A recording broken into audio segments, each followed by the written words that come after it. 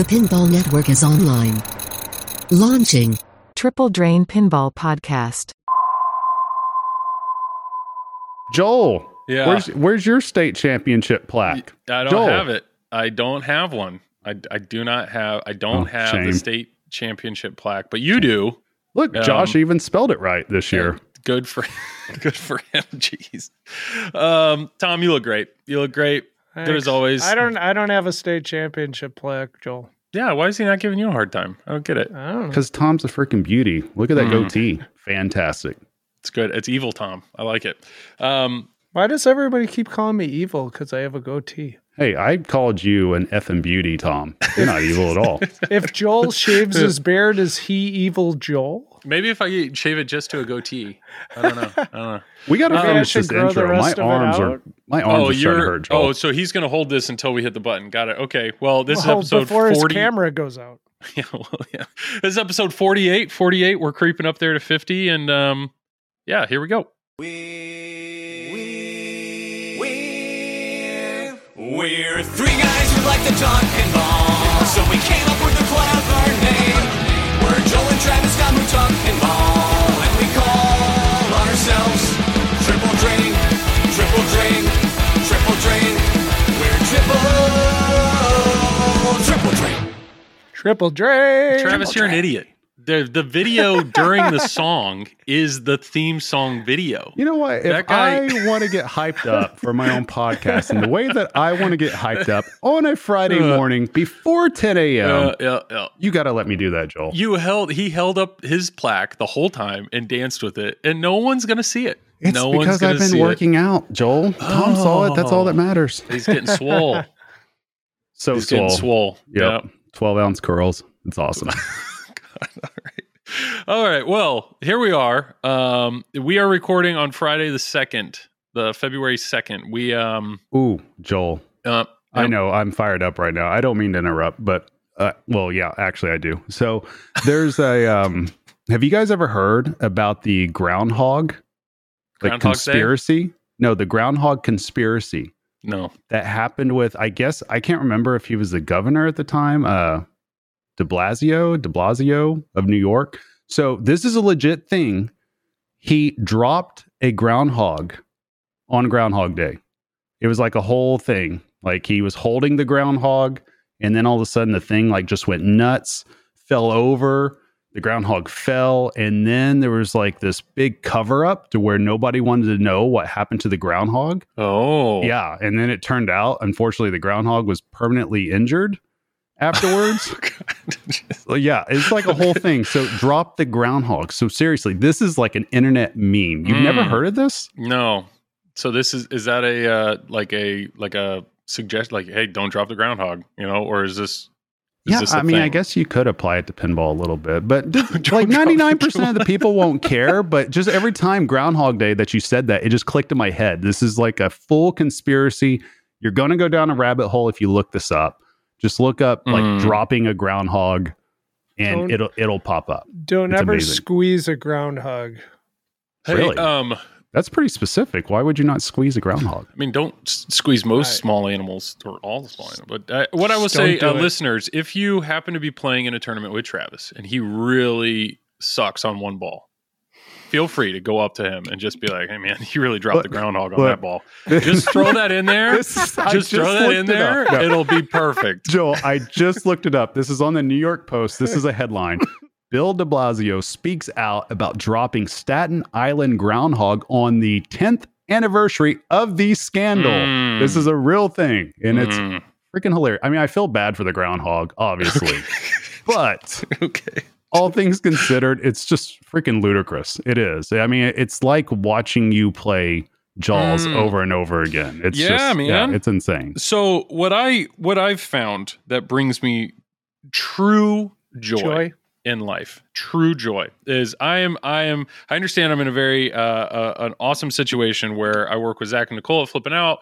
They lend me games and I get to stream them. And you're just a lucky bastard. I know, I love it, and it's a ton of fun.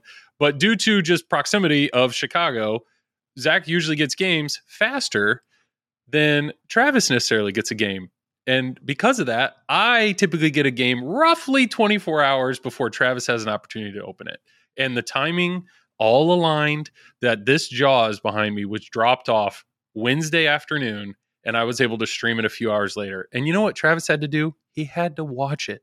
He had to watch it because he needed content to consume to understand the game, and he had to watch my stream. For the listeners, Here we go. You just heard that. And this is why I'm so salty all the time, because I have to go through this. It's like an endless loop, a feedback loop that I have to do every single Stern release. Yep. Every single time. What was the last? There was another game that you had to watch. Venom. Venom. We just said it's a feedback loop. Yeah. Venom. And then guess what the one before that was?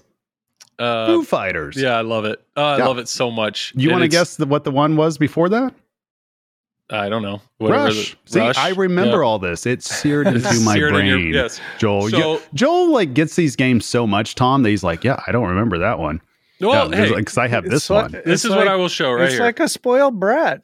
This is what I will show right here. So Yeah, he's Zach- like one of those Instagram models that's like actually has the dad that's a multimillionaire, but yet they're taking selfies everywhere. Like, look how well I'm So traveled. this is what I've started to do, and I don't know if Zach knows that I do it, but I take one of the keychains. I course take you do. one Why of the wouldn't little you? keychains out of every game that I've streamed, and I've started a little collection. It's awesome. Do you have those all together? Yeah, I have them all together. See, my there's God. Labyrinth. Now I'm salty.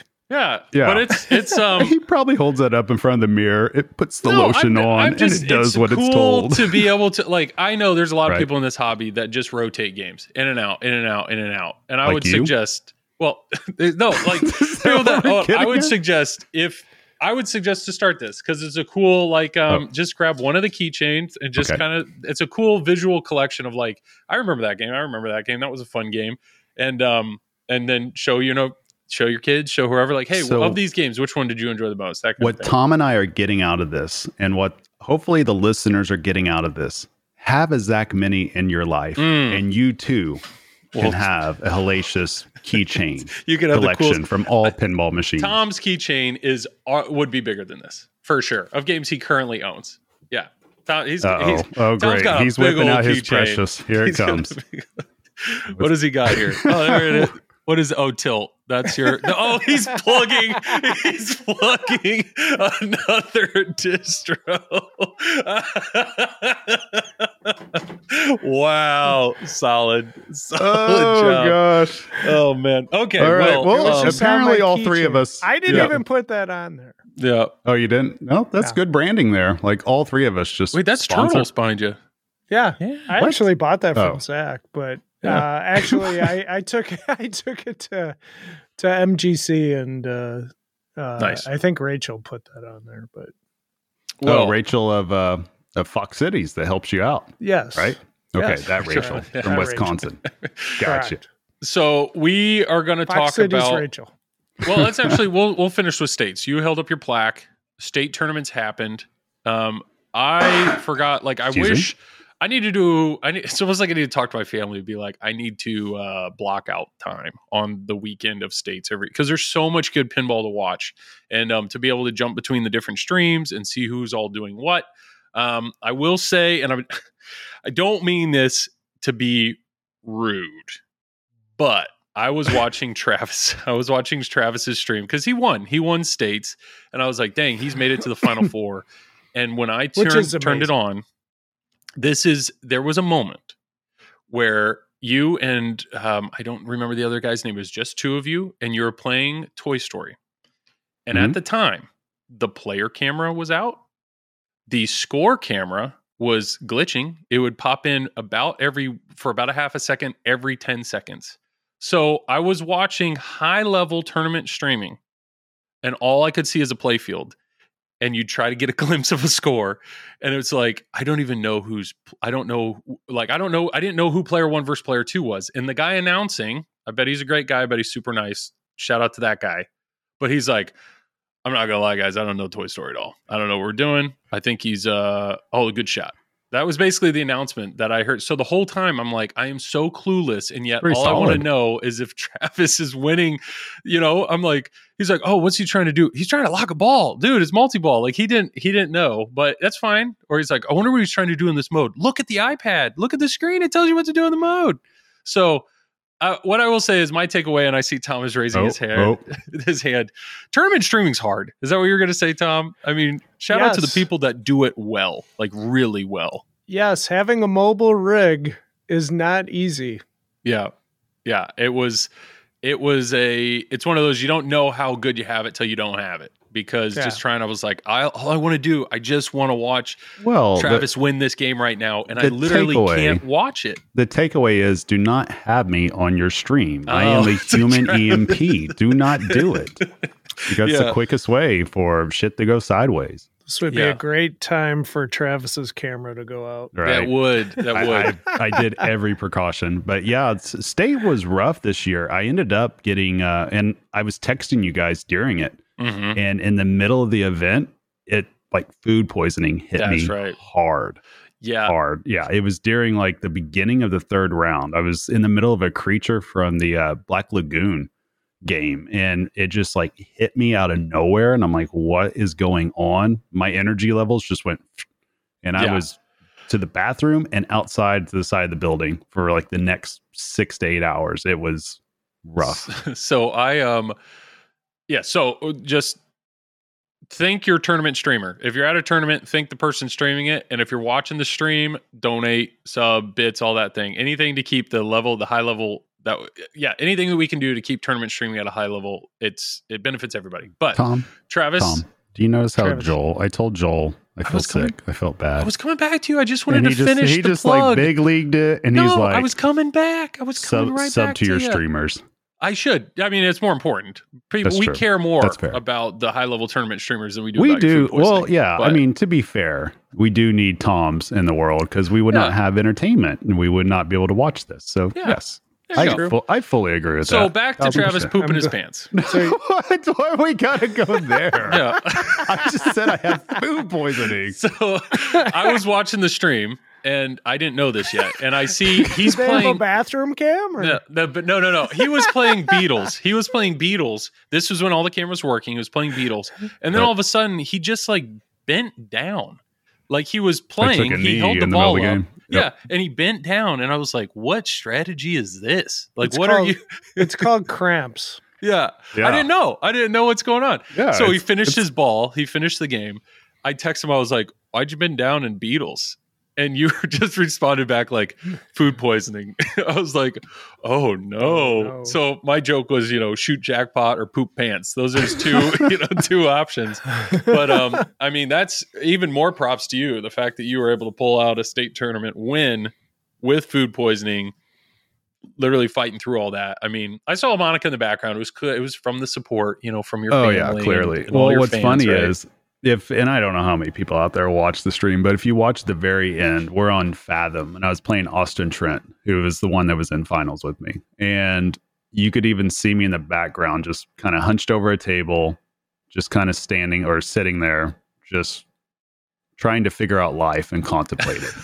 Because it's I don't know if you two have had food poisoning before, but it is not fun. Mm-mm. And so it's I spent the whole time just saying, don't be that guy that does this on stream on the pinball machine. Don't puke on the machine.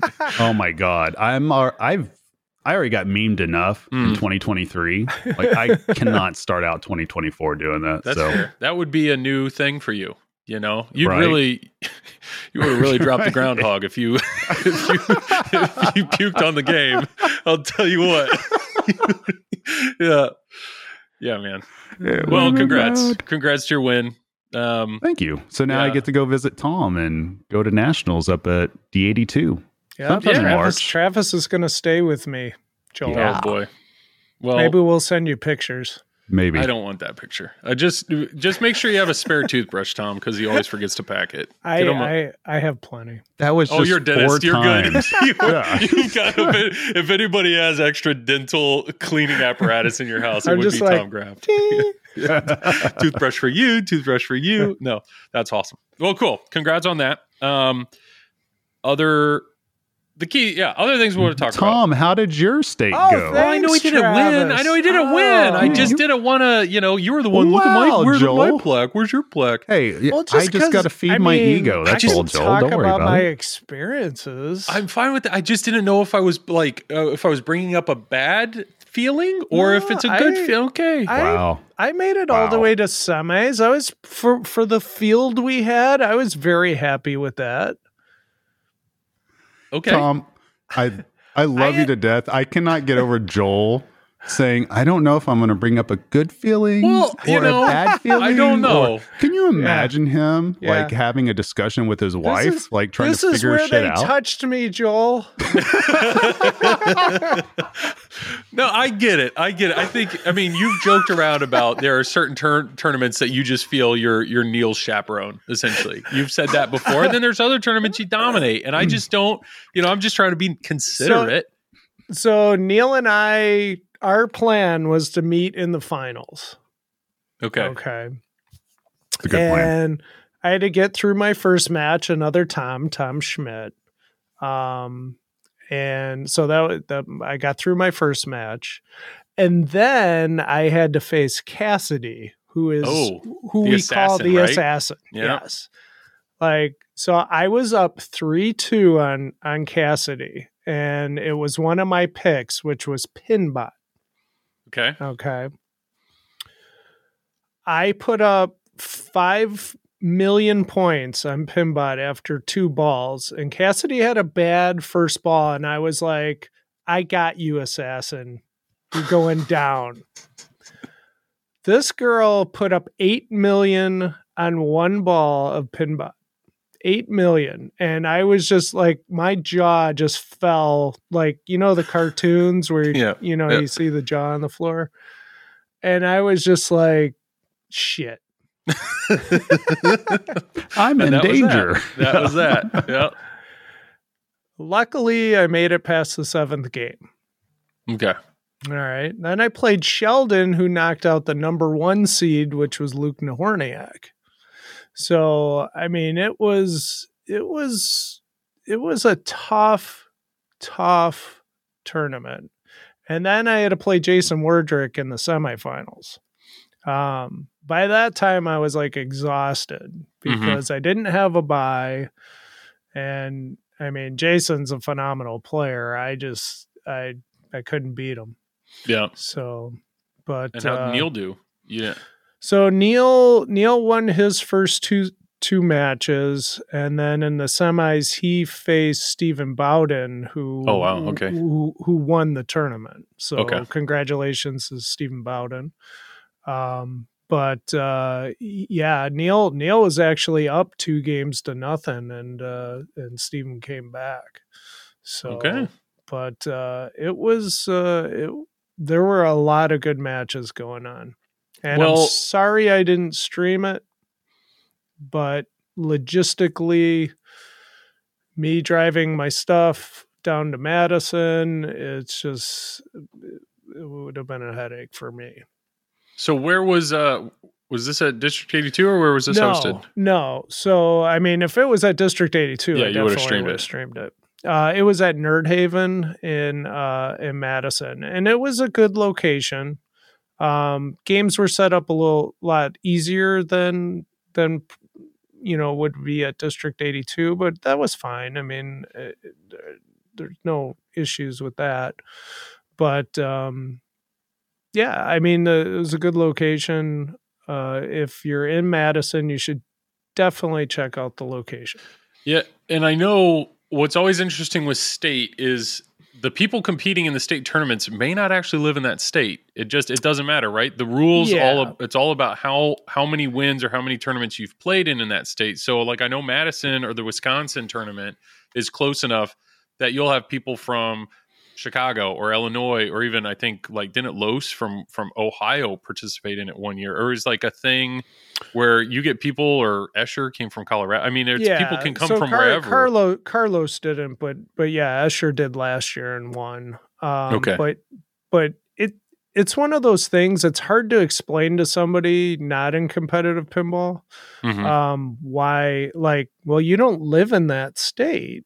why are you playing in that state? And it has to do with basically the points you accumulate by playing in tournaments in that state. And I mean, Jason and Steven, they came to a lot of tournaments at District 82. They had the right to play. I mean, there's nothing wrong with that. See, all I hope is that Neil McRae wins state in some state in the U.S. at some point.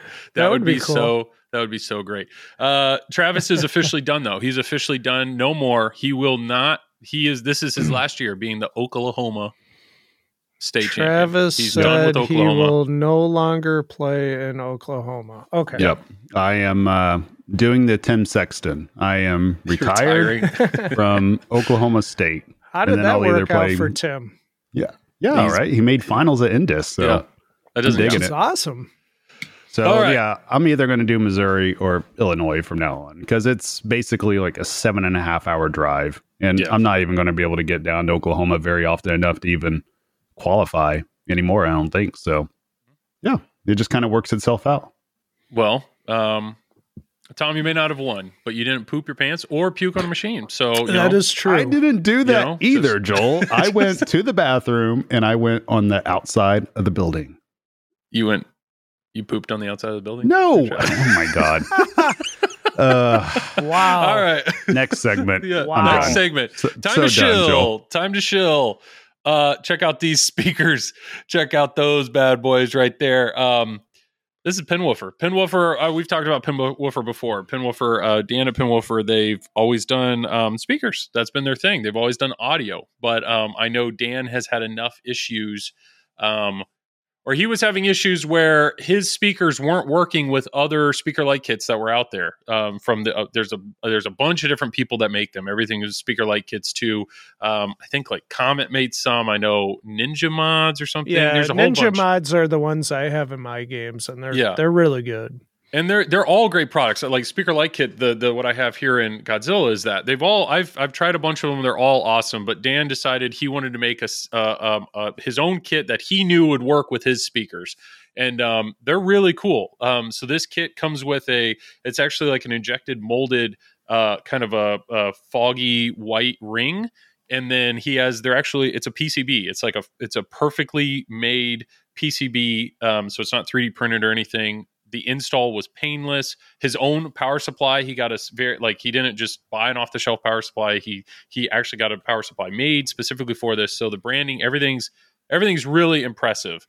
And so that's what these are. But what's really neat is he teamed up with Measle Mods. Measle Mods have been doing undercab and back box lighting for a long time.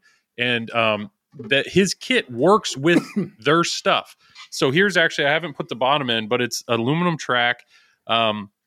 These LED bars, and then basically he has these like daughter boards or these breakout boards where whatever the graphic, whatever the signal is that you're sending to the animation you're spinning to the speaker light kits, you can pull off of that information and then share it with the rest of it. So it may be somewhat hard to tell in the background, but there's actually kind of a wave animation that's going on the speakers themselves, and then that same wave is going on my back wall as well, which is really cool. So I did blue for Jaws just because it kind of makes like a kind of a watery back. And I haven't done the undercab yet, but I mean, what an incredibly easy install.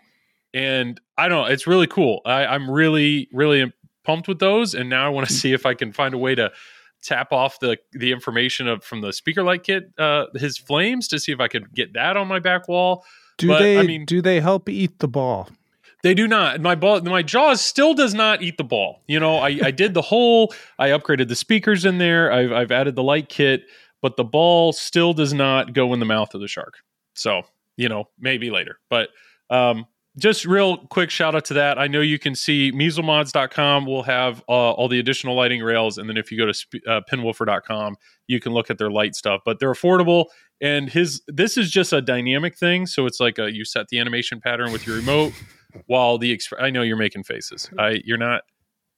But he also has stuff that works with his stuff will work with expression light kits as well. So if you have a Foo Fighters, Led Zeppelin, or a Rush, then it would display all those animations. So kind of a new product. Definitely check it out. But yeah, it's been cool working with Dan, and I was really impressed with that install. So there is your shill.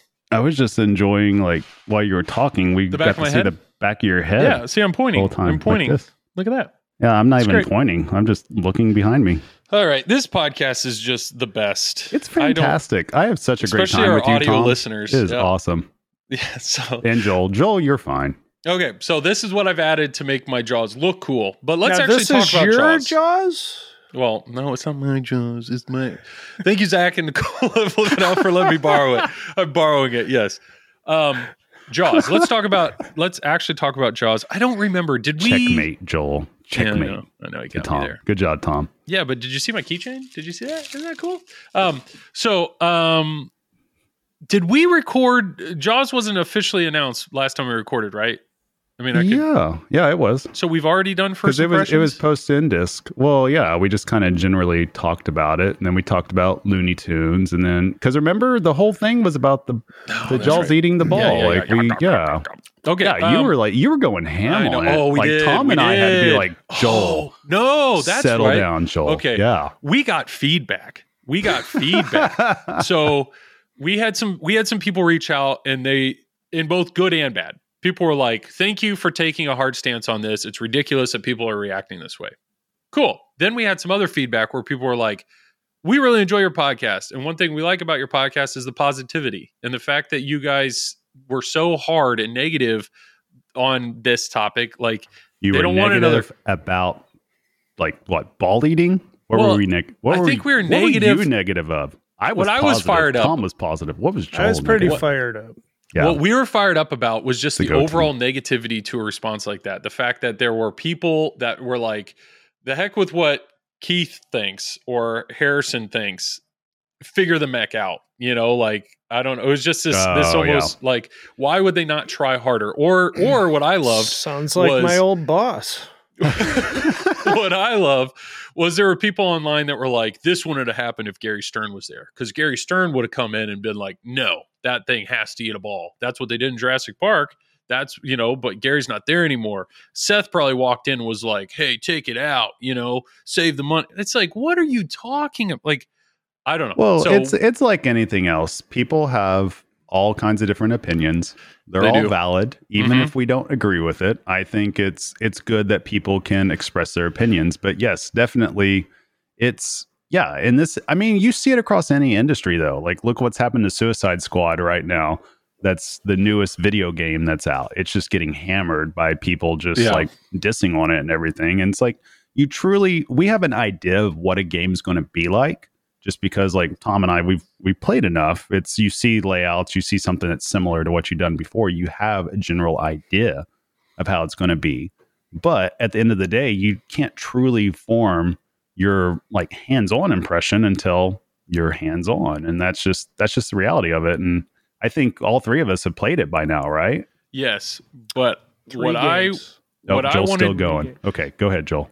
No, what I wanted to say was, I will say there were some people that were offended because I want to make it very clear that our opinions, we don't feel that our opinion is any better than yours. Like, we're not, we all have very different experience. Even the three of us, very different experience. Tom has been in this game a long time. He's played a lot of pinball. He's owned and collected a lot of games.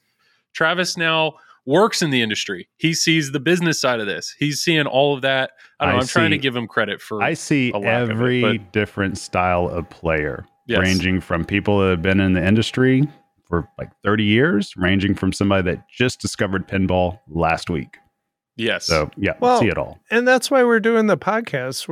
We're sharing our thoughts on things, and if we can express our thoughts, why are we doing this? True. But the one thing I wanted to point out was there was conversation of, you two are tournament players and you guys look at a game in a different light than I think others do.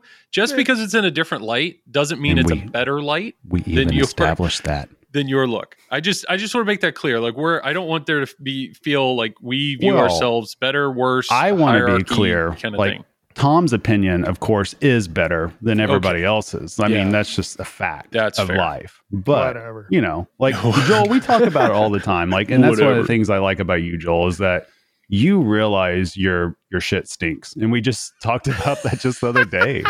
You know what I mean? It's like you hear us on this podcast and we're just giving each other crap and all that. But yeah, of course, there's so many egos in the industry. There's so many egos everywhere in any point in life. You know what I mean? But it's important to be grounded, but you still got to have your opinions, you know, and you still got to have your beliefs. And that's perfectly fine. Think I'm better than anybody else. And, you know, I don't want anybody to think I do.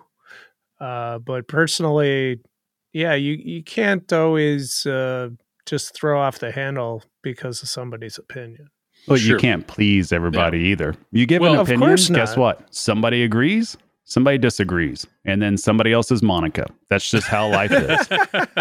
So I think the main thing was one thing that we were kind of harping on is just what we were seeing in the initial reveal were the shots. We weren't, you know, there was a lot of people that why is the shark not eat the ball, or why, like, lack of mechs or lack of this, lack of that. When we're like, can you just, what you were trying to point out was like, it's look at the shots, and maybe it's harder for certain people to notice that right off the bat of what the shots do, or looking at the layout. 100%. It is harder for people to notice it. And that's not a bad thing. Not everybody out there is an elite player. Not everybody out there cares about combos or cares about how a shot is. Most people out there that are casuals, they don't care about that. They care about what a mech does. So yeah, everything we said is perfectly valid and it's true. I mean, if the only thing everybody cared about was mechs. Can you explain the casual thing? Because I think some people are getting offended by that. Yeah, maybe that's... we're not trying to say it in a negative... It's not supposed to have a negative connotation. No, this is easy. This is easy. If you're a casual, you basically are not listening to this podcast. Yeah. Like if you're taking in pinball content, you are not a casual, because I'm sorry, a casual will just go put in coins, play a couple of games, probably not even realize they have an extra ball, probably not even realize there's 3 balls, then they're done. If you consume content, you are as far from a casual as possible.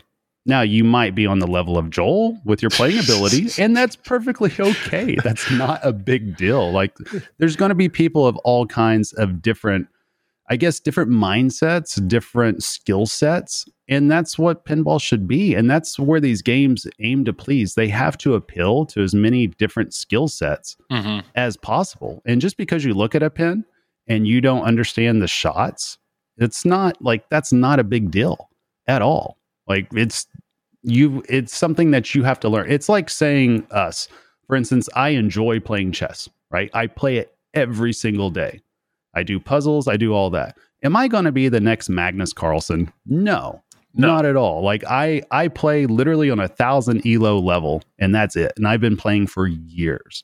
So that's just how it is. And so other people are going to see different situations or different aspects of a rule set or a layout. They're going to see it in a different way. And sometimes it doesn't mean it's a better way. It could be a higher level way. And I want the designers to be able to do that. I want the people that do the software on this game to be able to do that. Because if they didn't, imagine how boring pinball would be across the board with every single. So that's just the reality of it. And there's some local collectors. I've been to their house. This was before I really started streaming or anything, just trying to meet people in the area. And one guy in particular, I was at his house and he's got this beautiful collection. Like he had 10 games, beautiful, high end, all really nice games. And I remember I stepped up to, it was one of the JJP games at the time. And I was like, okay, so what do you do in the game? And he's like, I don't know. I mean, he was honest. He's like, I don't know. I think it's a cool game. I was like, oh, do you know how to start multiple? He's like, I've done it before. I don't know what I did though. And this is a guy that's heavily invested in the hobby, all about it. I know he still is. He's active on Facebook still heavily, but he has no interest. Like he doesn't care to know about the rules of the game, how to play the game. He just doesn't care. I think to him, what he enjoys about pinball is the mechanical side of it, the visual side of it, just getting whatever experience he is getting out of the game. And that's fine. That's what I'm saying. I just don't want any of our listeners to think that the three of us are at a higher level of pinball consumption than I mean, we just do it in a very different way. You and I, Joel, are fine. Yes. Yeah. So, yeah, if you're talking about consumption, my God, I got to do this like 50, 60 hours a week. So yeah, it's Well, So- here's what it boils down to, though, Joel and Tom. Okay, the reality is, and it's like this for any industry, for any hobby, you're going to have people that are more involved than others. You're going to have people that have a much larger database to go off of. And this was said a lot to me back during the days of like baseball and all that, that there's a lot of people out there that have probably forgotten more than what we'll know. And I believe that for pinball, there's people in this pinball industry. I'm not one of them, but there's people in this pinball industry that have probably forgotten more pinball than what I will ever know. And that's a good thing, because those people are going to be the ones that are the leaders. Those are the people that kept producing games, kept designing games, can think on a higher level, can push, that barrier to get past it, to think of, for instance, like an XP system, or sure, how can this particular mech work this way and the shot combo work this particular way. And that's what excites me about pinball in general, is you have people from different backgrounds that have different skill sets that design these games, that code these games. They're bringing people from all kinds of different ages. Now you got Elizabeth Gieske, who's a late 20s woman that's literally like super sharp, high-end IQ when it comes to pinball. And it's clear that she's going to be the lead on a game at some point. So to me, something like that's exciting. The fact that Bug took over Spooky, and they're getting out a good cadence of games. Who cares if one of us doesn't like the game or whatever? They're literally doing something consistent that a lot of people are responding positively to. Like, that's stuff like that is exciting, because that shows that pinball is going to be here for a long time. And pinball needs everybody. It needs the casuals. It needs the home collector. It needs a person that just cares about the mech and not a rule set. It needs a person that just collects an LE because the artwork looks fantastic and it just sits there and collects dust. Like, because at least they're buying it. At least it's in their game room.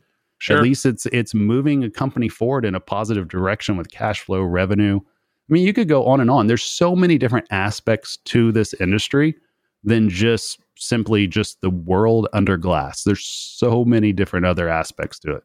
So what I would say, there's a question here that I want to ask you guys, but just what I will say is, if you listen to our last episode and you were offended by it in any way, that was not our intention. We're not trying to talk down or feel like we're trying to talk down. That's not our goal. I feel like you're wanting to apologize, Joel. Well, I feel like you're one step away from apologizing. I am saying we shared an opinion, and our goal, though, with that opinion is not to offend others. I will say I will personally stand by everything I said.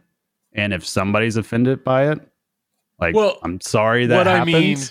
But no, I'm not. What we shared, Travis I'm saying, is definitely taking the Josh Sharp stance. Right? Well, it's just one of those things. We all have our different opinions, right?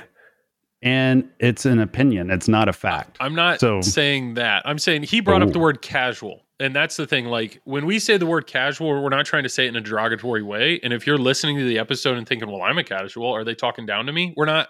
That's what I'm saying. I just want to make sure terminology. This industry cannot survive without casuals.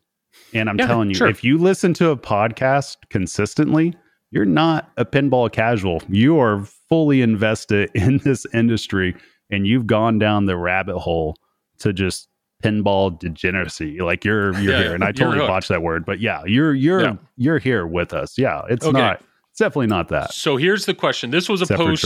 Joel's a casual. This was a post that was put on our TPN page on Pinside, and I just thought it was really well written and asked. And actually, Tony and Dennis at Eclectic Gamers Podcast actually mentioned this particular post and talked about it. So, to the Triple Drain crew, the love of early 90s physical mechs and moments may stem from the fact that the storytelling of the game came from sculpts and playfield components interacting with the ball. Instead, we now have the LCD screen, licensed content, and RGB lights and animations to do the work. Designers then didn't have the technology to incorporate leveling systems into the rules or to immerse players with audio and video content. As more intellectual property and world building gets put onto the screen, the less reliant designers need to be as more gets put on the screen, the less reliant designers need to be on toys and 3D sculpts to create the feel of the environment. They can focus more on ball paths and geometry of the playfields than creating a world under glass. Maybe this is why some people say shots are the new mechs. The flow and combos lead to more things happening on the display, Destructum Jackpot, Fu Combatron, etc. However, then you get people saying the game feels empty because it's missing the unique set dressings they remember from the early 90s games. Busy artwork and flat plastics won't cut it for them. This is why there's such a crazy demand for mod makers, Stumbler, Wolf Cuff, Swinks, Mesolore. People want their playfield to feel more lifelike and inspired. They want equal parts tactile and digital. Labyrinth hit the mark for a lot of people based on the theme and inclusive licensing, but it also captured attention for its use of additional LCD screen, pop-up characters, and use of physical sculpts to build the world. Given the choice, I think most would prefer their machines this way. Again, that's why the mod market is so hot. Still, technology is changing, and with its capacity, the capability of the pin, think Spike 3, so more effort or bomb will be put into the intangibles such as rules, carryover, displays, etc. It will certainly push the hobby forward, and that's a good thing, but it's clear that most still want to retain what was differentiated pinball from video games this whole time: mechanical components, visual feedback of cause and effect. I did this thing when that happened. There's kinetic satisfaction. Oh, I did this thing, and then that happened. There's kinetic satisfaction, and then there's causation satisfaction. Pinball machines need equal parts of both. Godzilla had the building, tail whip magnet, and the bridge. Jurassic Park had moving and eating T-Rex, Jeep, Raptor pin. They were hits for a reason, flow and fun as one. So I thought that was really well spoken. It was something I hadn't thought of. Was they are correct. The pins that people keep referencing back in the 90s, they couldn't communicate this crazy depth, complex story with a DMD. So they tried to make sure everything was communicated with inserts, or they were trying to show that with mechs. And I think that's what some people are accusing us of, that now we're at a point where because you can do essentially anything we want with an LCD, it's almost like we're focusing all of our time or our money or our effort there, when some people are craving, I don't know, I mean, like I know Brian Eddy, he loves his inserts. He loves communicating with inserts. That's what he still falls back on, the 90s way of communicating or showing your progress through inserts. And like Stranger Things does that, shows everything, all the different modes. Venom does that. Mando does that. You know, if you want to know where you're at, how close are you to wizard mode, just with Mando, look down. You know, well, I've done 5 and I'm about to like that. I don't know. What are your thoughts with all that?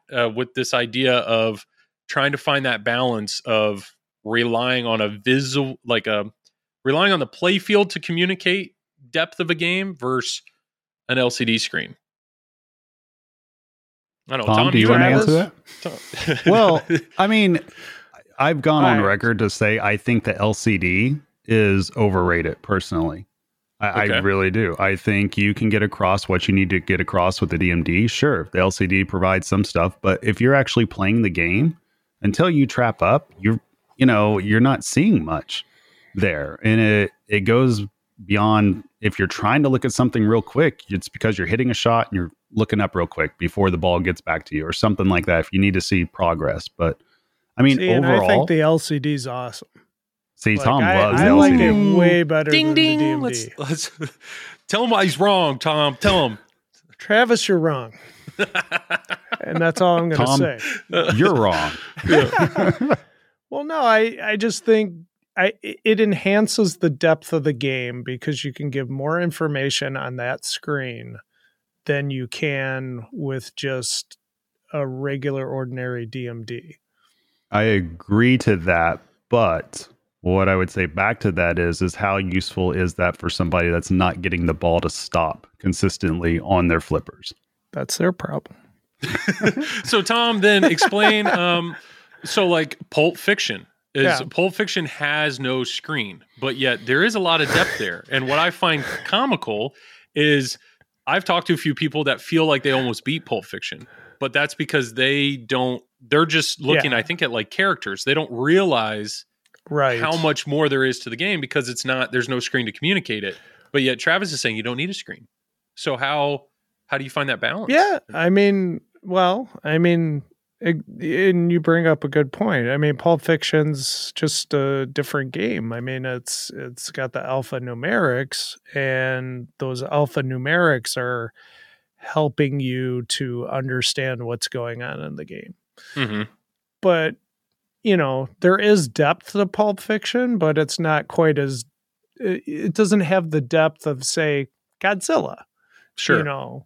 And plus you can time out all the modes, right? I mean, Jeff Teola said that in Final Round. So that whole game needs to be reworked. Yep. Scrap it. Start it over. I'm going with Jeff on that one.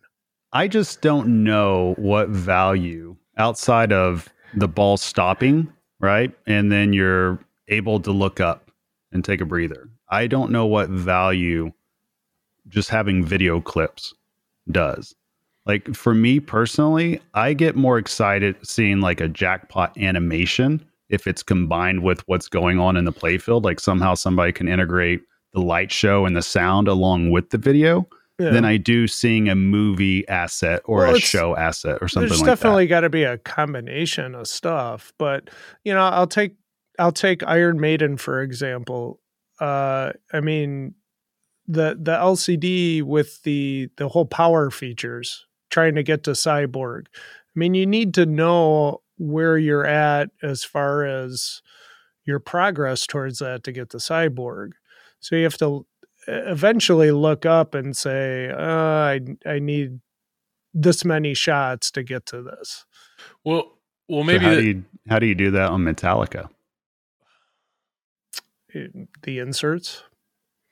Well, that, and if you're trapped up, the button, you can just go to info anyways. You're controlling. So basically, we're just looking at it. It comes down to a flow too, because you can get the same information. To presentation too, right? It's the presentation, right? And the presentation's there in order to get the information at a more efficient manner. Is really what it becomes. And then, in order to give the information in an efficient manner, you also have to window dress it, which comes with the animations, with the UI, with everything. And so my whole thing is I don't know, like from a design standpoint, that would almost seem like a nightmare trying to work around your code, work around your design, knowing that you have to have certain stops in the game for that, Well, we've talked about this before, and I mean, of the three games behind me, Jaws, Godzilla, and Cactus Canyon, the display I like the most is Cactus Canyon, and part of that is just the art. I love the art style of the DMD, but I look at Cactus Canyon. There isn't anything in the game that the playfield doesn't communicate to me. I mean, maybe it's like how many more beer stein shots do I need to get to that, or where am I at with combos?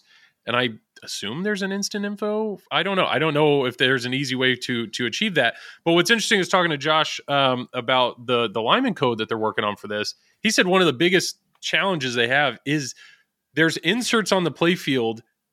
Like he wishes they could add inserts, or there were some inserts he wished he could have used for something else. Like, I don't want it to say that. I wish it would have so there's limiting. He was basically saying the power of an insert of what it could add. That's because they're updating a rule set to a game that's older. Yeah, that's a little bit different what Tom and I are talking about, Joel. But I'm saying if an insert would have been blank and he could have put an RGB light behind it, then he can communicate more with that insert than just that. And and I understand. Have a kit and add lights. Yeah, put a board in the back. Yeah, and I think too the LCD screens overall in Pinball are done very well. It's not that they're done bad; they convey what you needed to convey. I mean, there's some things that get confusing for people, but just my whole thing is that unless you're very well aware of where you're at in the game, you have to know where to look on the LCD screen if you're doing it like while the ball's in motion. And then you have to know exactly what that means pertaining to what's going on actively. Well, so I know people that aren't deep in rule sets, that may not click as quickly. So I mean, that's the only thing that I have with it. Like, I wonder how useful it is in situations like that you're not just standing off to the side and looking. Like if I watch Tom play, then it's cool seeing the LCD screen because I get to actually look at it all and view it all and experience it all. And I'm going to see things that he's not going to see because he's focused on the ball in motion. Yeah. So that's what I wondered. That I just wonder what would Pinball be like if somebody out there took a chance and ignored the LCD, stuck to a DMD, or did something similar to what you have behind you, Joel, with the Cactus Canyon look. And they were really able to focus more on what's going on underneath the glass in that form. Like maybe that might help What if there was a mini LCD right in the middle of the apron? What if there was a full like monitor type thing, like multimorphic that goes across the whole playfield? I think when I had Bond 60th here, what I did enjoy, that monitor in the middle of the playfield, there wasn't much on it. There's no video clips. There was nothing like that. It was literally like a blue screen with impact font. It was very basic, but it was also super helpful because you're in the middle of a mode and it's like 3 more shots for this. It communicated so clearly and you don't have to look up. So I see value there. And there are times even, streaming Jaws the other night where it's like, I do finally have a chance to trap up and I'm trying to look up, be like, where, do I have a mode progression? Anything showing that? No. Do I have the bounties? Bounties normally show what I have left in the upper left, but no, it's displaying an animation. So I know there's complexity there, but my question, I know Travis, you want to say something. My question is, I think people assume that we are taking money in the bomb. We are taking money and putting it towards display aspects when people would rather them take that money and put it towards another mech. So Foo Fighters behind you. Would you prefer it to have 5 less songs, but there be another mech in the game? Like, I don't know if that's even a realistic thing. I don't know if that's how the money works, or if people think, well, this many hours of coding is this price in the bomb. Well, maybe if we do a little less, then we could put another mech in the game. Like, I have no idea how that works, but I think there are people in this hobby that genuinely think that's how it works. That Stern is paying more money for Jaws 3 and 4 when they could have taken that money and put another sculptor mech in the game. I'm trying to think of like a game with like just a crap load of toys in it. Well, Labyrinth was the example. Labyrinth has a lot of sculpts. I mean, there's the fiery heads, sculpts, but the sculpts do they interact with the ball? They don't. No. That's the experience, though, right? Like that's the idea. Well, that's what I think. I mean, that stuff's cool, and I mean, it is cool for Labyrinth. But I'm talking more of like interacting, like on the play field. Well, I will say, I think Godzilla Premium has set the bar so high because you have the moving building. You have the rotating Mechagodzilla mech. You have a Mechagodzilla with a magnet in his belly. You have a moving bridge. And you have the magnet grab. Like, those are 4 very utilized and innovative mechs that are all in the game. But I'll even argue, like, okay, I own an LE, but I could own a Pro, right? Godzilla? Yeah, well, yeah. There's no magnet belly. There's no belly, But is you just get a little horseshoe. But is that really needed? Like, do you really need that feature in the game? Do you really need a bridge that like opens and closes? Is that like the number one thing on that game? I think here is where it's an interesting crossroads to where you get different preferences, to where you're either going to get people that prefer the shots and the nonstop, like just all gas, no brakes, or the people that want to see mechs do something. I think that's just the difference that we're seeing. I've had and both. I like both. I like both. I do like both. Yeah. I've had the Pro and the Premium here in my house, and I will tell you the Premium has gotten way more plays by people outside of myself, and it's because of the mechs. It's because of the interactive toys. To them, when my wife or daughter plays, all they care about is they just want to bang that building until they see it go down. That's all they want to do. And you don't get that experience in the Pro. You don't get it. But I had a blast on the Pro. But that's because we are trying to play the games and attack it from a code standpoint and a depth and a moment standpoint. And I agree that it's a lot easier for a casual player, not derogatory, not in a derogatory way. It's way easier for a casual player to try to experience a physical mech on a game than to try to experience a code-based moment in a game. So we're going to talk about Jaws.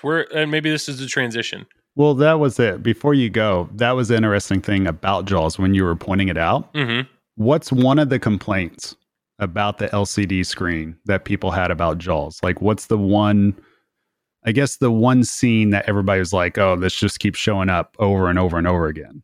It was like the chum thing or whatever. Oh, the chum bucket. Yeah. Right. To where they just showed them. But we've all played it, right? Mm-hmm.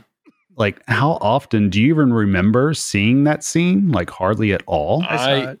You know what I mean? You do see it, but I mean, are you playing it? And you're am like, I focused on it? No. Right. That Are you game like, is so holy fast. shit, this is happening right now. We're seeing it again. Like, yeah. It's just, in going into Jaws, I really like how they use the LCD though.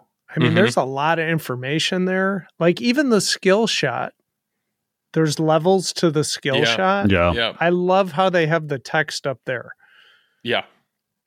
Communicating what to do. Yes. Yeah, because typically on games, I don't know what the super skill shots are until they're discovered, or certain things you have to hit for a skill shot. Unless it's just like a top lane or something like that, but the normal stuff.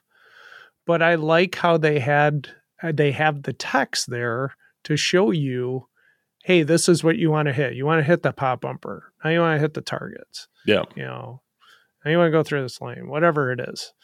I like that. I like that feature. And that's why I think the LCD is good. It's good for casuals. It's good. It is. But counterpoint, but you are correct. I will give you that. You are right. The thing that I like about Jaws, I've really paid attention to this, and I noticed it while playing and just trying to figure out my way around the game, that the playfield actually does a really good job at letting you know what each shot is and what it means. If you really pay attention to the inserts and you pay attention to the text, it all really flows together very well. I mean, you can look at the billboards, you can look at the inserts, and you can look at the roll card with it. It all meshes. Nope. Right. But it all meshes well together. Like, what does the machete do, Travis? Playfield X, baby.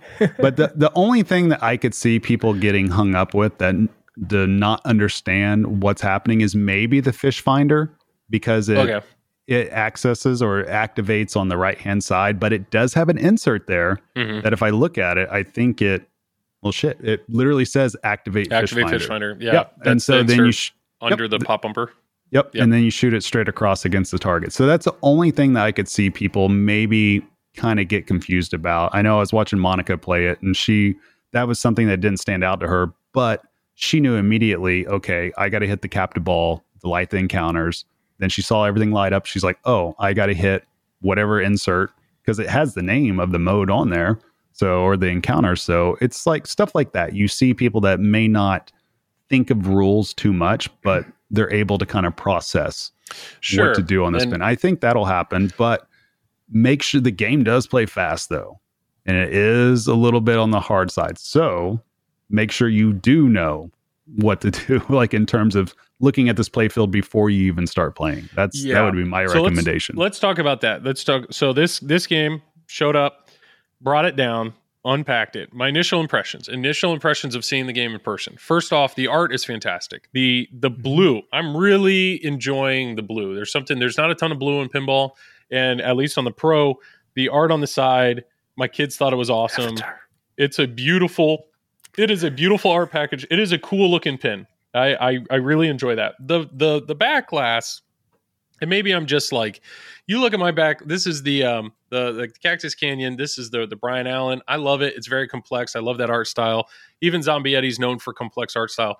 It is very simple, and I know it's iconic. I don't know. I think the back glass, people are going to love it or hate it. That's really what it comes down to. The back glass is awesome. There's nothing about Jaws that is busy. It's true. I mean, it's a cerebral like movie, right? Yeah. You've got something that's lurking, like, and that poster, that is an iconic poster. I just think it stands out in a way. Like, I think that back glass would, in a collection of 20 pins, I think it would stand out because of how simple it is. Literally just the shark, the word Jaws, and the swimmer. That's it. That's all it is. But it's iconic. It tells you everything you need to know about the theme. And that's what's important. If you can do something in the most simplistic way and get across what the theme is, that's why that movie poster exists in the way that it does. I mean, and anybody that looks at that, here's the thing, you could take the Jaws name away, right? Pretend that text isn't even there. And you see that photo. Yeah, you know. A lot of people will know exactly what it is. So here you go. Here's our, apparently we only shill, right? We only shill in this program, right? Hell yeah. That's all we do.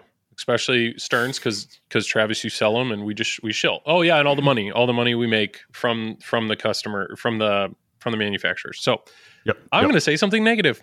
When I unboxed the game, my initial thought when I looked at the game is I thought it looked flat. And what I mean by that is it's just, some of these games, you get ramps all over top of each other, mechs all over, interacting, weaving in and out. It's almost like there's a depth, like a height thing where you feel like that, the world under glass. You feel like it's just so much crap is between the playfield and the glass. I opened this up and it's a Pro. So I was like, man, this Pro just seems almost stripped, or it was just flat. Like it just didn't seem like there was a ton in the game until I played it. And that's when I realized what is so unique about this layout is there's 3 ramps, but you really don't see the ramps. They're not, you don't have that visual, stainless steel ramp that's right there in your face. The right shot, the ramp is behind the back panel. Like it's just like the left ramp on Godzilla. You don't see it at all. You barely see it. Right in the middle is a 180 ramp that's super short and tight. You don't see it. And then on the wave ramp, it's another 180 ramp but where it's kind of hidden, you don't see it. So you see so much playfield.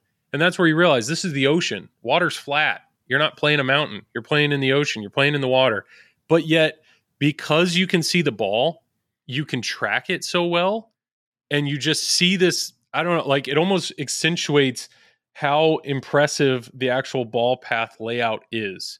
And so my initial impression, the last 2 games I had before this were Elton John, which is just jam-packed, light, visual overload. It's awesome. It's an incredible game. And then I had Elvira, Red Kiss, like House of Horse. It was another thing. It had the rad cows. It had the art blades. It had everything in there, like another visual thing. You open this, no art blades. You're back to a Pro. It was kind of like I kind of got spoiled with those last 2 games of all the stuff that was in this game. But then you start playing it and you're like, holy cow. This game is something else. And that I was so, maybe it was a unboxing it and being like, kind of initial view. But then once my brother, same thing. Once we started playing, we were hooked. If you want to say that's a pun, go for it. But this game is brutal and it's fast and it fights back. But man, it has this one more game draw that I haven't felt in a while. I just wanted to keep playing it. So that's my initial take on it. Tom, you've played it. You've put a few games on it. You're playing it on location, so you don't get to hear it. 3 games, so you don't get to hear it like we do, right? But your initial, same thing. You've seen the unveil. You're in on an LE. You plunged the ball. What was your main takeaways? Pretty much exactly what you said, Joel. Just it's really fast. The shots are all there. It shoots great, but it's gonna kick your teeth in a little bit. I mean, it's a tougher game, but fun as hell. I mean, just I love that shark target that pops up, and the then fin. Yep. Yeah, the fin and the fin, and I saw somebody miss it, and then it like literally just like back to the other side and came back up. I thought that was really cool. I'm excited to get the LE and try that out, but I definitely want to go back and play some more. Okay. Travis, you were flaunting it on Facebook that you've played it. You've played 1 game, and sure, your score was higher than mine, but your 1 game, same thing. I mean, what's your initial, stepped up to it. How'd it feel? Yeah. So, I mean, of course, there is a lot of blue, and it's hilarious that you mentioned that, Joel, because somebody was texting me the other day, and they said, you know what? I don't like this game. I'm like, why do you not like it? And they're like, it's too much blue. And I was like, but it's an ocean theme. Yeah. I'm like, what? So yeah, so that was funny there. And I know he's listening. So yeah, you gave me a good chuckle there. But no. So what I can say about this game, and I played it more than once. That was just the only game I put up on Icy, my very first game. So I had to show off for you, Joel. I did have extra balls on though. So it was not a 3-ball game. But I will say that this game, like the best compliment I can give it is it makes me feel like I'm playing pinball. You know what I mean? Like no, I don't. meaning like I'm going to put in my quarters or I'm going to hit start, and I'm lucky if I'm in control. Oh, and I'm playing by the seat of my pants. Things are happening, but yet it's not so many things at one time that it's confusing. It's like, you know what's going on. You know generally what you need to execute, but you're always at risk. So you have risk reward going on the entire time. To me, that feels like pinball. You know, while I may find games that I have a repeatable shot, right? That's safe, that you do that. This game does not have that at all. I could not find the repeatable shot that was just completely safe. And one of the coolest sequences in it is when you hit that quick shot, right? And it comes up and you know it's coming back down the left side. Yep. You know the fin's coming up and you know you got to basically hit it on a one time or hope for a ski jump. But my God, like my accuracy was just dog shit on it, but I was having a grand old time trying to do that. Let's talk about that left side. I'm honestly, when I saw the pictures on the Pro, it's a straight path down the left side of the thing. And part of me was like, I wonder why Keith couldn't think of anything else to do with that. Like, it's just a straight path. Like, dude, it just seemed like a kind of a throwaway kind of shot, and it may be Joel, one of my favorite shots in the game. I'm telling you, Joel, it's currently one of my top 5 shots in any pinball game I've ever played. I was blown away how fun just that shot is. It's hilarious. That's why it shows me that it's like I know nothing. Like, because looking at the pictures, looking at the reveal stream, looking at all that, I was like, that shot looks lame. I just thought it looked lame. It was such a tight U-turn, so it's a left orbit. You want your orbit to be a fun shot. Not your orbit. It's the left. It's where the left orbit is. But you want your spinner shot. That's the killer thing about this game. It doesn't even have true orbits. Yeah. You want your spinner shot though to be like the satisfying shot because you just want to hear that. And first, you can hit it from the little mini side flipper. No idea. Like, physically, I don't understand how that shot works because it seems like it's a straight right to left, and then all of a sudden the ball's going whoop right up the play field, does a hard U-turn, and right back down. But the speed of that shot, because it's a straight path on the play field, the speed at which that ball is coming down to your left flipper is faster than any wire form or ramp you're going to hit. And it's because the wire form or ramp will always drop the ball at the end. So that's going to take away from the speed, pause it for a tiny little bit, and then just feed the flipper. This is just straight barreling down at your flipper. And Keith uses that in the code. Like you were saying, the quick shot. There's a whole thing where the fin will pop up. That ball's coming so fast, you're not going to stop it on the left. You can't do like a, I don't know, not post bat, but like where you hit it. Post trap. Post trap. You're not going to do a post trap with it. No. You might be able to do what he was saying, ski jump, hold with the left flipper, go to the right flipper. But what he's insinuating, what he wants you to do is hit stuff on the right. So if it's on the right flipper, you're not going to hit what you need to hit.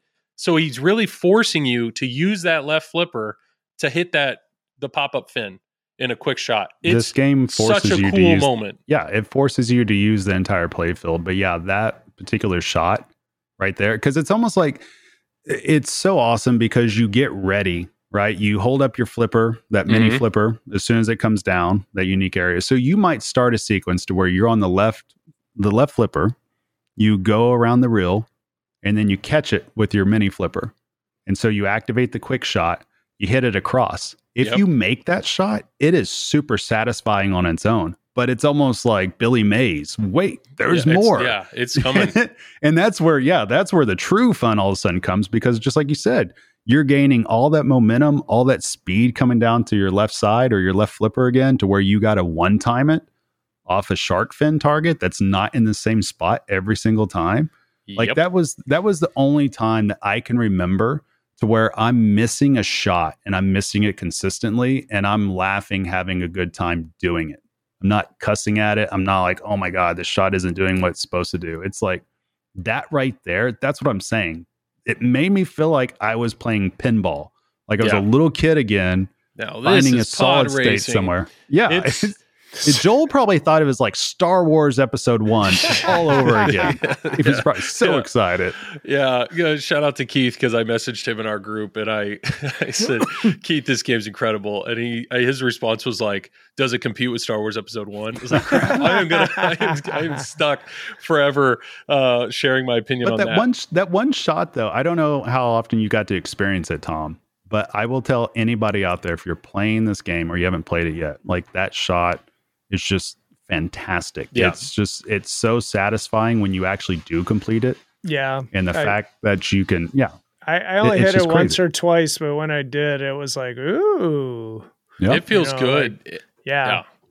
And the mini flipper is such a unique thing. Like that being able to, what I realized is the mini flipper being able to stop the ball, essentially lock the ball. That's the only controllable break that you get in the game. The only controllable way for you to breathe, because the speed you hit the center ramp and the speed that ball comes back, you're not going to be able to post trap the ball. You can't stop the ball. You can't, even the waveform feeds the mini flipper. You can stop the ball there, but every other shot, it's just the return back to your flipper is at such a speed that it's just so hard to slow the game down and feel like you're in control. So that little mini flipper is the only chance you have to be in control. But then what are your options there? You either flip that and the ball's going straight to the left, you're back out of control, or you let the ball dribble down to your right flipper and you kind of have another shot. You have another chance. And I'm loving that. I'm loving that so much. Those shots to the left between the drop targets or the stand-ups on a pro, try to squeeze it through that kind of harpoon shot, the quick shot or whatever, or somehow how it magically goes up through that left orbit shot. It did not take long. It didn't take me to play this game long to realize how brilliant the actual layout of the game is. And I had a lot of people on stream. They're like, what are your thoughts? What are your thoughts of Pro versus Premium? I can tell you right now, I'm having a blast on the Pro. Now, if I do the friends and family test, if my wife came down here and she's like, okay, what do I need to do in Jaws?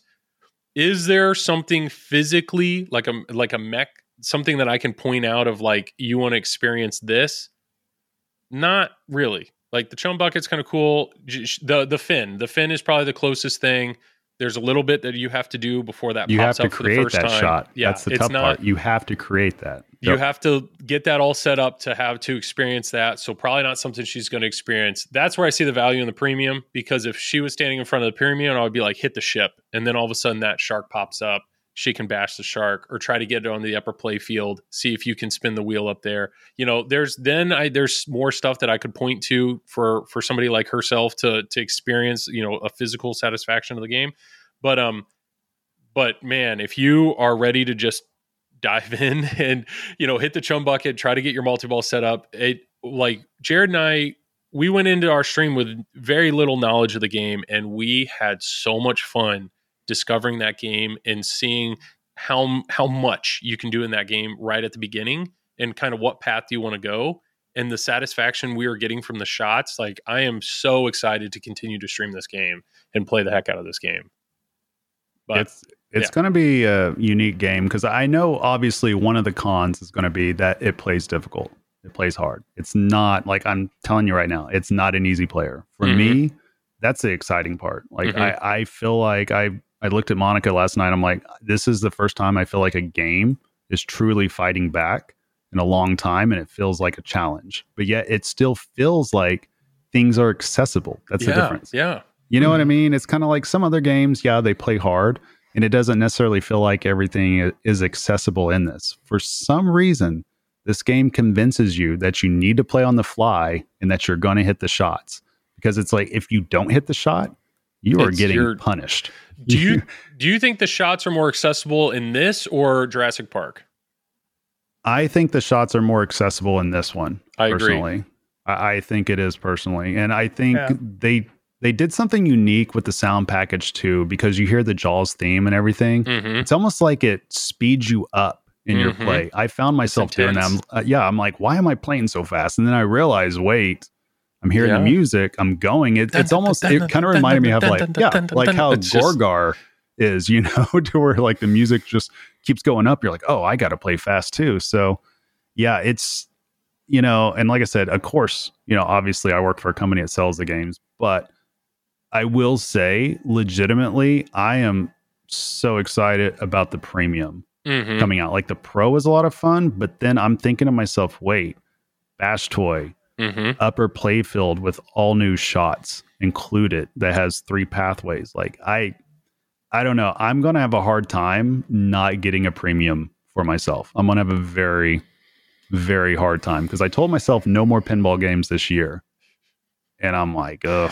Well, I'm already going to break it second month in. Mean, you got Jurassic Park 30, if you got Godzilla, and you have Iron Maiden. It's clear you and Keith line up with what you enjoy. And I will say my question about which shot is or what game is more accessible. The reason I do feel like, I mean, you said this game feels like it's fighting back. So I do think it's a hard game, but it's not hard. I think people will like that it's shorter game times. Yes. Nothing in the game feels like a slog at all.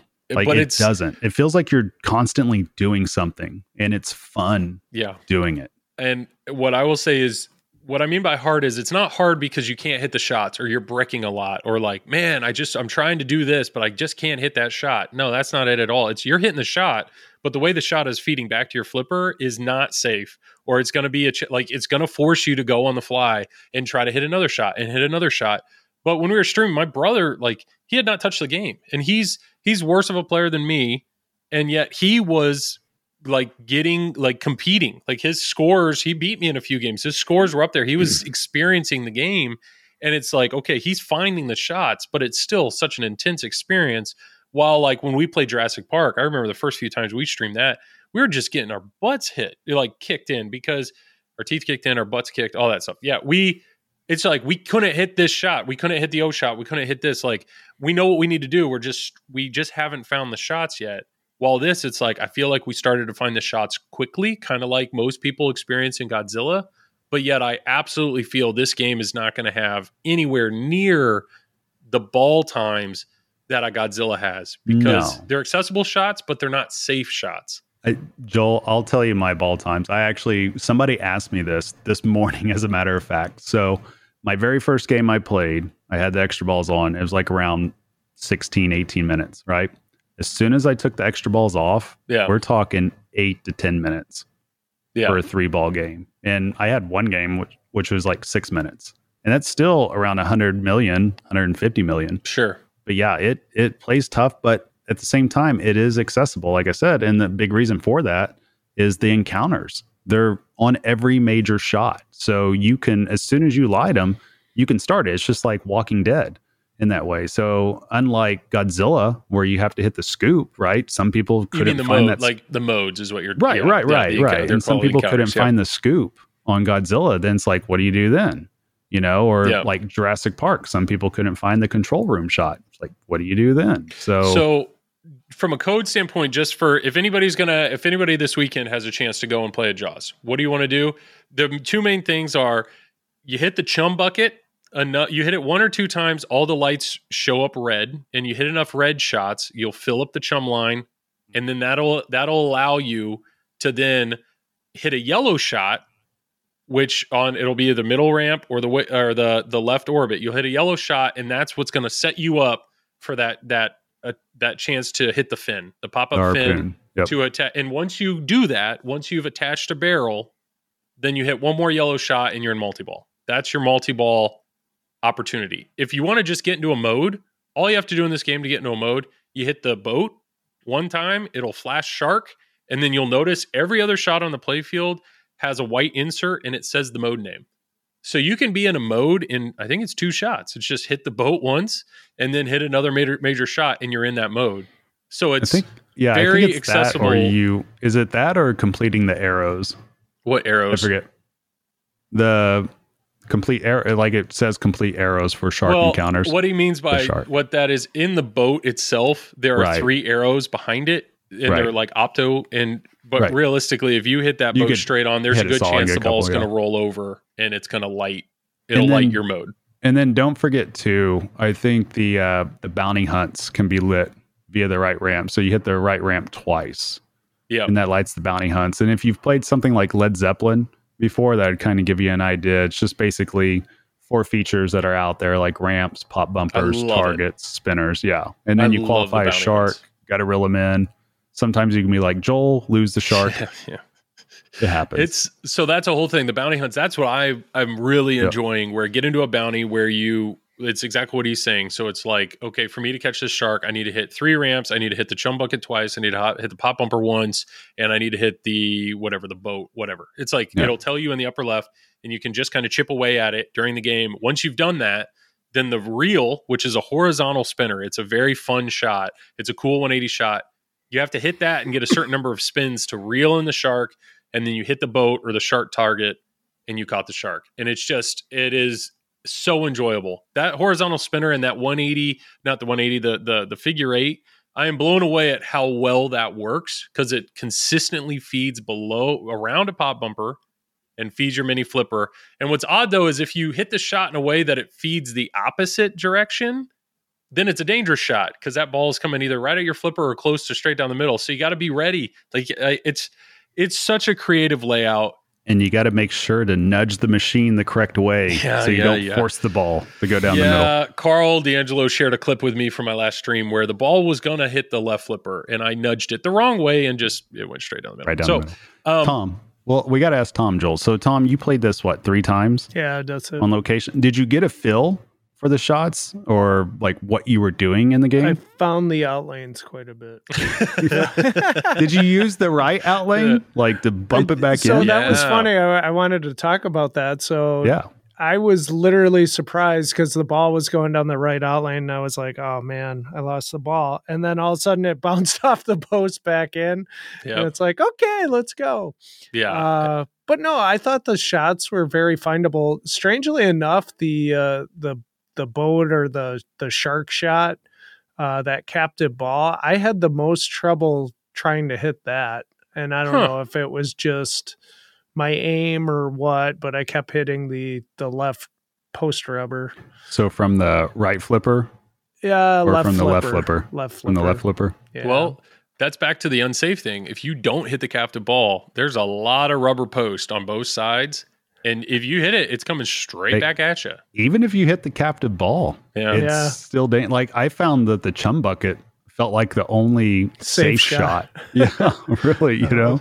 And besides what I love, ramps and stuff, but the rescue multi-ball. So every time you hit a stand up next to one of the main shots, it will add a beachgoer on a shot. And it's you have to do that. You have to add the beachgoer and collect the beachgoers. So what I've found really fun is my skill level, I mean, I'm hitting posts all the time. So the fact now that I have a little target there, that it's like, you don't want to hit it because it's not safe, but the fact that you do have to hit them though to add your beachgoers. So I'll look down and it's like, man, I got so many beachgoers out there. Once I actually start hitting my shots, then like I have playing the game, I did it once on stream, I got to rescue multi-ball, and I did it once the other night, which is it's a cumulative thing. It's something that you are going to progress over time. And then, hey, I'm only a few shots away from rescue multi-ball. When you start that multi-ball, you can close the beach, and then it kills your flippers, and it starts you in this multi-ball mode. And it's a unique thing. And it's, the code's only at 0.83. And that's what I've told some people on stream and some other people that have reached out. The things that aren't going to change, the art, I'm really enjoying the art. I think the art on the play field, it's not busy. It really lets you see the ball and show, like it looks great. The art's not changing, and the shots aren't changing. The shots are awesome. I'm loving the way this game shoots. The code that's already there, the 0.83, I'm having a blast with it already. And the fact that this is where I think Keith has proven himself that he's going to flesh out a game in such a unique way and make it a fun experience. Look at Jurassic Park, look at Iron Maiden, look at Godzilla. This game's only going to get better. So if you have one on order, I think you made a good choice. If you have an LE locked in like Tom, good on you. My view is buy with confidence. This game is a blast. This game is a blast, and I'm really excited to see how it continues to grow. So I don't know, it's awesome. Go find one. Hopefully your local arcade has one at this point. Otherwise, we'll share Tom's address once he gets his LE. No. I was like, no, we won't do that at all. I don't know. Any other thoughts on Jaws? I mean, Initial? I'll admit, like, I've seen the movies and all that. I was not sure how this would translate for pinball. You know what I mean? Yeah. I was worried about how it would translate, but I mean, it works. It shockingly works, and I don't know how they did it. Whoever did the artwork, was it Michael Bernard? Yep. That did it. I mean, I personally think it's fantastic because if you really look at it and you see what the art is, along with the inserts, along with labeling the shots, along with working its way all the way to the backside with the buildings on the back and everything, like it all comes together nicely. And I like that it's not super busy. And that's not to say that other people like Brian Allen or Zombie Yeti, that I don't like their artwork. It's just something like this. I think it's the perfect art package for what this theme is. Yeah. Things don't need to be busy. It's a shark, it's an ocean, and I'm sure something like this wasn't necessarily the easiest thing for people in pinball to do, because pinball is typically chaos. But what's beautiful about this theme is it's a simple premise that is chaotic and is terrifying. Being in the water with something that could just eat you alive is probably absolutely terrifying. So having a game like this, like, it's just curious to see how this would translate out. And I don't know, having a horror theme like this translate in this way, that it still has even the good campiness in it that comes in. Like when the guy is talking about the tiger shot and he's like, oh, what? Like, that's one of my favorite quotes in it. Yeah, there's just, I mean, the game's just excellent. I'm very shocked at how excellent everything seems like it's coming together. And I don't say that lightly. Like, I'm just very surprised by it because I was not sure, based on the theme alone, how it would be. So few quick thoughts. One, this is considered a horror movie. I was worried bringing this in. I was like, I got little kids. Is this a game? Like, unfortunately, Elvira, that was a game that I wasn't allowed to play around my kids. And it's not because of her. It was like what I found my 3-year-old, he didn't like the floating heads. He thought the floating heads were scary. And there were a few clips that were scary. So it's like, okay. It wasn't the satanic movie scenes. It's like, I need to, so that made sense. But I was worried. I was like, I don't want my kids. Other assets? Yeah, I know. In the back glass? No? Okay. A 3-year-old boy, he didn't care about that. He wasn't noted. But gotcha. It's but the thing about Jaws, I was really worried. I was like, I don't want my kids to all of a sudden be scared of water, and they've included, it's very tactfully done. That's what I'm saying. Like, clearly this is a game that's going to be at a bar, and it's not, let's say it's a family friendly restaurant, little Timmy's not going to look up and see, a half-eaten body on the screen. Like, it's tactfully done, and it's campy and it's enjoyable. You got to get to that point. The other thing, audio. I was like, cool. They got the score, but I'm like, I don't want to hear da-dum for the 2 hours that I stream the game. No, the audio package in this is incredibly well done. All the modes have different songs, and they're all intense. They really, like, I was super impressed with the audio. I really had a lot of fun, and whoever, I don't know who's on. I'm assuming Jerry Thompson. Is that his name? I think. I'm not sure. I'm assuming he's on. I'm not sure who did sound. I don't know. Well, we know one person that did sound, but like very little bit of the sound. So, but yeah, it's I don't know if they've announced that. Anyways, Let's look. I think it's Jerry Thompson. I'm pretty sure it is. Yeah, but it's really good. The sound is good. The art is good. All that is good. So I don't know, man. It's really a lot of fun. It's a lot of fun. I'm hoping, more people play it. Video wise, that was the thing. The clarification. Some people were upset about the art. The fact there's only 2 people in the middle. This was clarified on Loser Kid Pinball Podcast that the third guy, the police officer, use Brody, to use an art asset, you have to work with the estate on that. Right. That's a totally different thing. And apparently the estate never even responded to him. So they couldn't use his likeness in the art, but they can use whatever they want from the movie. That's a separate licensing thing. The other clarification I think is really important. Once again, it was on Loser Kid Pinball Podcast. Elwin basically said, for all those people out there that are saying, why doesn't the shark eat the ball? He basically said, imagine the speed of the Godzilla building. The licensor required that the shark comes out of the playfield. That was a licensor requirement. They wanted the shark to surprise the player. They wanted the shark to come out of the playfield. So the shark had to start below the playfield. But the only way that they could make that mech reliable and make it be a scoop was basically imagine the speed of the Godzilla building. So Exactly. there's the shark mouth. You hit it. And so please, thank you for not doing that. So they're just like, imagine the shark on top of the Godzilla building. That's what the mech would have been. So those are my clarifications. Well, while playing it, I don't know if you two got the same feeling. I thought about that while playing it, and I was just like, I don't know how this would have worked. No, personally. the speed. I'm just like, that would just be, because there was nothing about Jaws in the movie that was slow once he attacked. Like, no, he'd pop up, and there'd be times he'd pop up, and people, by the time they'd turn around, it was back underwater. Like, right. It makes sense to be a fast, quick bash toy. After you play the game, for all the haters out there that still think we're crazy, once you've played the game, you will understand the last thing that you want in that game is a mech that slows it down, because everything else about this game and the layout is it would be out of speed and place, flow. I think. Yeah. What do you think, Tom Graff? You think it'd feel out of place? Yes. Yeah. Okay. Tom's all in on an LE. I'm so freaking jealous of him right now. Like, because that premium, I'm telling you guys, I think the way that this plays, it would not surprise me if it earns really well on location. But I don't know. I got the feeling the premium's just going to be just a whole other animal. Like, I don't know. You got to go premium or LE. I don't know if there's any LEs out there, but I will say the art package, after seeing this art package, it has sold me that the LE art package is definitely better than the premium art package. Oh, That's no offense to Michael. I would want the pro back glass for sure. But like the iconic. Mirrored. That could be a mirrored back glass if it was the LE. I know. If only there were LEs. If only we knew somebody getting an LE. Well, that's all I got. That was our pre-show notes. We're like, we can talk about State. I think we crushed it. We could talk about Jaws. We did well, right?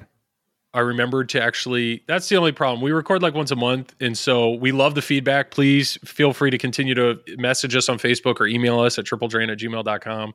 But sometimes we get all that feedback a few days after the episode's released. And then it's been 3 weeks since I read it all. So I should probably do better and like catch up on that again. We did get a good email, though, that I would like to do next time, to where we'll talk about our... Sorry. Well, yeah, we could address Glenn that. Message us. It's a good question. It's an excellent question. Yeah. I think we should do that next podcast for sure. We had 3 items. We had 3 items, and what I found is we only did 2. And then we had another random side item. We had to talk about stuff, but it's all good. No, the main thing we got to talk about before we leave is the Winner 3X, Tom Graff. What is going on with that? There's a tournament at District 82 called the Winter 3X. It's a Stern Pro Circuit event. Basically, it's like a mini Pinburg. So you play 3 games, basically 5 rounds in one day, play 3 games, and you get put into divisions, go into the next one the next day and play in your division, same thing. You play 5 rounds, 3 games, and then I believe it's top 20. No, might be top 32 make the playoffs. I have to look into that, but and then playoffs on Sunday. There's a couple other tournaments going on in the evening, some knockouts, but it should be a good time. We're going to stream it. I'm looking forward to it. On what channel are you going to stream it on? It'll be on the Fox Cities Pinball channel, but I was going to plug Tom, that. If you want to stand up a little bit, just stand up a little bit. I don't feel like it. And Superman that sweatshirt. He's got a beautiful Fox City shirt on. That's what I'm saying. Merch. Right. Where's your merch at? Is it Silverball Swag? He's wearing it on his head. Silverball Swag. Yeah, you can get that Triple Drain hat. You've got some cool merch on there too, Travis. You got the Triple Drain hoodie on? Joel, where's your Triple Drain stuff? I had some good comeback. I'm keeping I'm restraining my. Yep. That's what I thought. All right. Well, let's do our plugs. Let's wrap this up.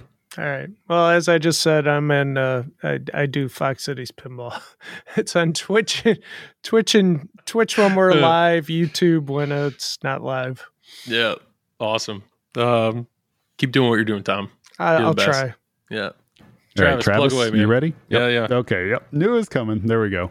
You guys can find me here on the Triple Drain Pinball podcast with my excellent co-host, Tom Graff, and Joel. He's here too. He's fine. Here. He's a good guy. He has a beautiful beard. Joel, I got to say that your beard is pretty excellent. Thank you. I'm going to grow one eventually. One day. When I'm 60. But one day. Your son will grow a good one. Yeah, my son's pretty awesome at growing it. He's only 14. What can you do? But you guys can find me here or find me on YouTube at the Pinball Company. I do stuff on there. All right, your turn, Joel. Okay, and yes, I'm Joel. I do this podcast. I also do the Flipping Out stream every Wednesday night. That's on YouTube. Check us out on YouTube. Like, subscribe, all that stuff. And then, shout out to Pinwoofer for hooking me up with these. I'm enjoying those lights a lot. And then if you happen to buy the Galactic Tank Force lunchbox from American Pinball and you want to complete your lunchbox collection, check us out on Zazzle. Search Triple Drain on Zazzle, and you can get your Triple Drain lunchbox. It'll look real good right next to it. Otherwise, our stuff on Silverball Swag, which is always a good time. But that's all I got. Like always, Tom, you get the last words. Have a good day.